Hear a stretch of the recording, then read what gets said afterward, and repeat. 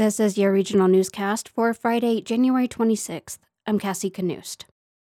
The Revenue-Virginius Mine, located 5 miles south of Ouray, has been cleared from the state to resume operations. The owners, Thorin Resources, successfully transitioned their operational status from temporary cessation to active, as confirmed by the Colorado Division of Reclamation, Mining, and Safety. The Ouray Plain Dealer reports that operations began on January 19th, and Thorin plans to restart the nearby mill by mid-June. The updated status allows the company to process previously mined materials at their Ouray warehouse. The mine expects to produce refined minerals such as silver and gold.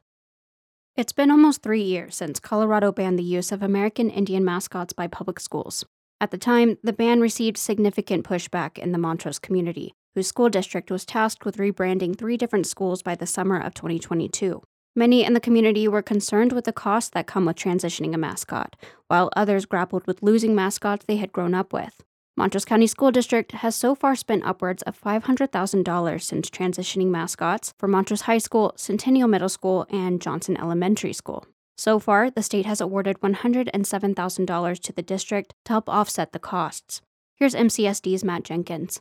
The good news is the state offered a competitive award of $300,000 recently for all affected districts to compete for grant money to offset the costs that they had incurred. We're grateful for the $107,000 the state has given us, but we're hopeful that there'll be additional monies to pay for the other 4/5 of the total costs that we've incurred.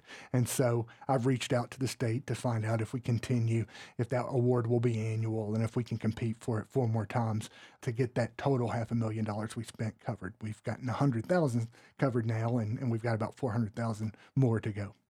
The district is set to receive up to a third of the state's competitive award money. Delta Health reached a significant milestone in pediatric emergency care on the Western Slope earlier this month. The hospital is now recognized as an elite hospital for pediatric readiness in the nation. The Delta, Colorado-based hospital became the first on the Western Slope and the 4th in the state to secure the Copper Pediatric Advanced designation, earning a perfect score in pediatric readiness. Copper stands for Colorado Pediatric Preparedness for Emergency Rooms. The program evaluates emergency departments based on evidence-based guidelines and best practices, focusing on critical aspects of pediatric emergency care. The recognition comes after Kaylee Wright, Delta Health's trauma nurse coordinator, noted a significant increase in pediatric trauma patients. Now, the hospital is focused on reducing pediatric mortality. Here's Kaylee Wright. In the beginning, in March of 2023 is where I noticed numbers had doubled from March of 2022. And this program had kind of just got started. It's still pretty new. We are the 4th designated hospital within the state of Colorado. And so that's kind of where things started, with seeing those numbers double. And I kind of knew that this program, the statistics on this program are pretty amazing. So with implementation of this, it reduces mortality in kids that are associated with injury by 60%. So, mortality based off of our traumas, that'll reduce by 60%, and that's a huge number. There are some changes that come with this new designation, including a dedicated room for pediatric patients with distraction toys and family-centered care training for staff. Visit the Delta Health website to learn more about this new designation. On today's Farm Friday, we take a look at Colorado's Farm to School program and the ways it's increasing access to healthy school meals through the Colorado Department of Education. KVNF's Lisa Young recently spoke with Nicole Didero from Colorado State Extension. The passage of a state bill in 2022 established the Colorado Local School Food Program, which provides healthy meals for all Colorado public school students. The program provides up to $90 million to purchase Colorado-grown, raised, processed, and value-added products. With Healthy School Meals for All coming on board, this is a great time because that means that with all students having access to a meal in school, that's more opportunity and more quantity of food that producers from Colorado have to sell their product to school districts. That's Nicole Didero, CSU Extension. The state has set a rate for participating school districts.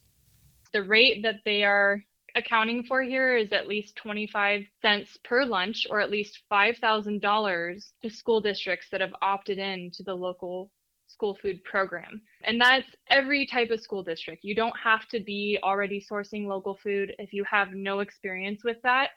anyone like Colorado State Extension or Nourish Colorado, who's the partnering organization who's leading this with the Colorado Department of Education, are happy to speak to them. With no set date for the funding to expire, schools and ag producers can move forward with confidence. That's really, truly such an amazing feat for the state of Colorado, and that we're perpetually funding the opportunity for schools to buy locally grown, raised, processed, and value-added products. As with any state-funded program, there's a bit of paperwork for area producers wanting to participate. And so for producers, they can fill out a survey to get their name added to a local producer list. And this is really important because then the school districts that are seeking to participate in this program can find you on that list. And it's just simple information about your farm and what you sell. It's anything grown, raised, processed, or value added, meaning something like a jerky or dehydrated fruit from local agricultural producers. Producers can also speak directly with any school food service director in their district.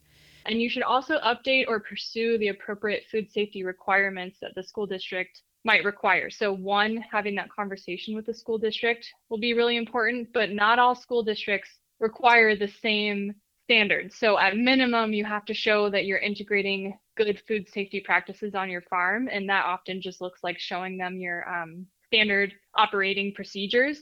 But sometimes other schools require certification like GAP certification, which is good agricultural practices, but that's not necessarily required. Dodaro says producers should also consider distribution options that already provide food to local schools. So there's quite a few food hubs around the state, and on the Western Slope, we have some really great ones, and they could also be a way that the school districts are finding local food. So they can also partner with food hubs instead of buying directly from the farmer. So get in touch with them and see if they're selling to local schools. And then lean on your state or local partners like Nourish Colorado, Valley Food Partnerships helping with this on the Western Slope, and CSU Extension. The program is just getting started, and there may be a few bumps along the way as the program grows and matures. Once again, here's Nicole Dodaro. It's a great opportunity. It'll be really neat to see how this first year goes. There probably will be some bumps we'll have to work through on the way, but the great thing about this is that the Department of Education and Nourish Colorado and Extension are all working together to try and get the word out. And please don't hesitate to ask any questions or reach out, and happy to provide that information too. For KVNF and Farm Friday, I'm Lisa Young. This wraps our regional newscast for today. I'm Cassie Knust. Have a great weekend.